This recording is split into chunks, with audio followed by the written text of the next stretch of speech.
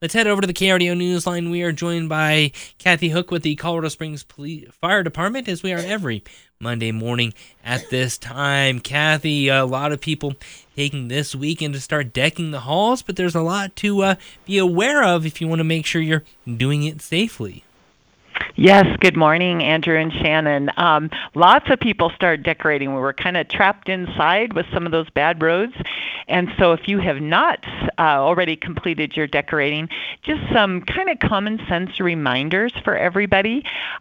Look at those lights, whether you're putting them outside, putting them inside. Of course, the LEDs burn cooler, they burn brighter, so they're prettier.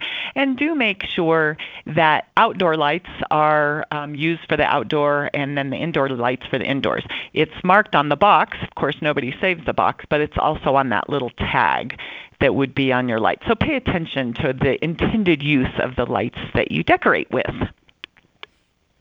And how many lights can you get on one plug? Well, it does depend. That's called daisy chaining is kind of the common name. They usually recommend that you don't put more than 3 strands together. Just be very careful with that. Look for cracked or broken sockets if they're frayed or bare wires. I know when you're doing a bunch of them, when you have a lot of decorating to do, that can be expensive.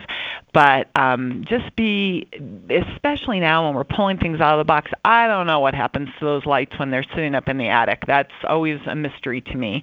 But if they do look like they're frayed, if they're getting, if they're bad, then get rid of them and make a trip to Hobby Lobby or Home Depot and replace those lights. And really do replace with LEDs.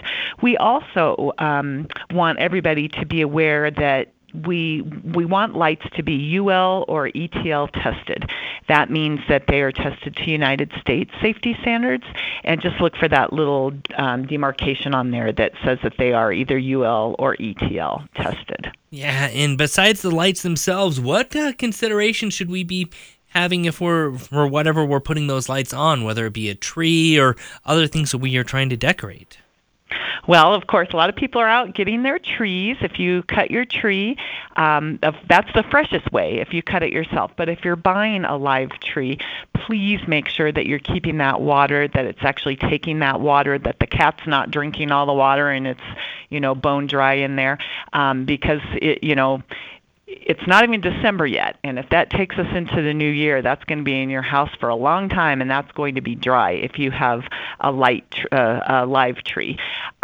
More people use candles this kind of time of year, so we do see candle fires more frequently in November and December.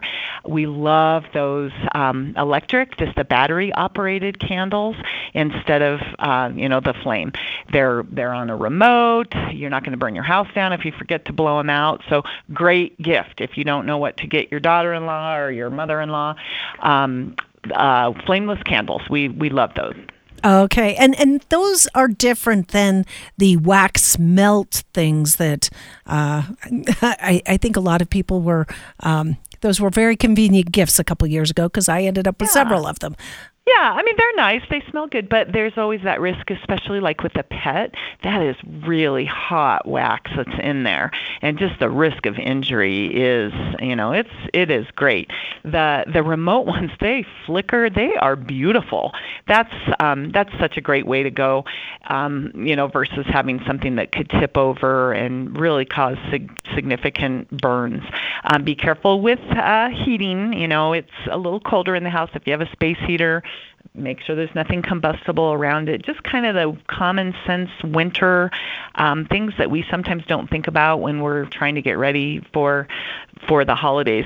And then not so much on the safety standard for humans, but don't put those lights so low that if you have deer, there's so many deer around our neighborhood, those antlers, if those lights get caught in that can actually be deadly to those animals. So put your lights up high enough that an antler's not going to snag on that, and then they're stuck with lights walking around the community.